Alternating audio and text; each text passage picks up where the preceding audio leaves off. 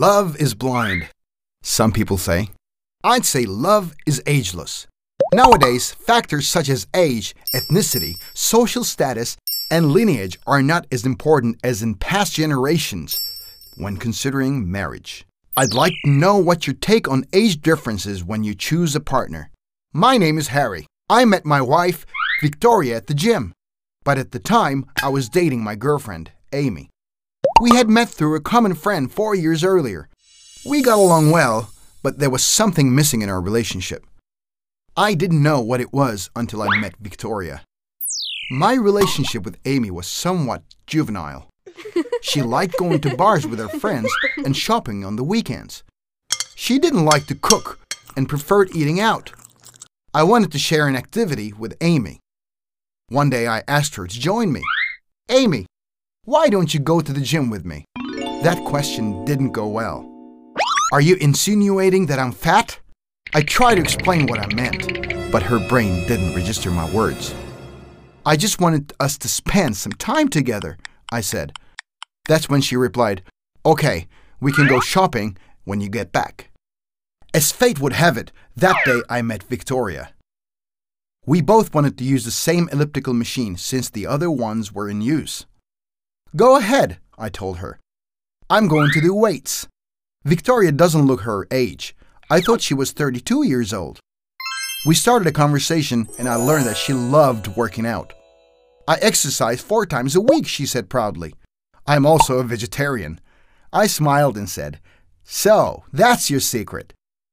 Victoria was a beautiful 42-year-old brunette with a lovely smile. She exuded confidence, and that made her sexy. After a few meetings at the gym, we became friends and started working out together. We discovered that we both like bicycling, exercising, watching documentaries, and reading books. On a Saturday, we agreed to meet at a book fair. She brought along her 6-year-old daughter from her first marriage. We spent the day checking out books, listening to published authors, buying books for her daughter, and spending some quality time. Although Amy and I were the same age, we didn't have much in common. She still needed to grow as a woman and as a person. Victoria, on the other hand, was independent, career-oriented, a great mom, and a beautiful person overall. Amy noticed that I had grown distant, and she asked, "Are you seeing someone else?" I thought this was the opportunity to tell her the truth. However, I didn't want to hurt her, so I lied. No, I'm just tired. We have gotten more projects at work. I knew she didn't believe me. I could read her face like a book. Although my relationship with Victoria was just friendly, we both liked each other. She knew I had a girlfriend. I had shared that fact from the start. Victoria was a busy mom and career woman that focused her time on herself. That was not Amy's case, as she had become too clingy. She was always asking questions. I thought her behavior showed immaturity and insecurity. One day, I left my cell phone in the kitchen. Amy heard the text chime and grabbed my phone to see who it was.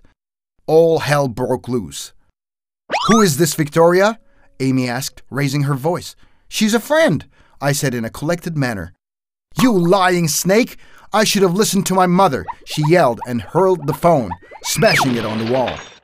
Her irrational behavior made me realize that she was not the woman for me. "We're through," I told Amy. I asked Victoria on a real date, and we've been together ever since. We got married 6 months after. I adopted Victoria's daughter. A year later, we became the proud parents of a handsome boy. Victoria is 10 years older than me, but true love has no age.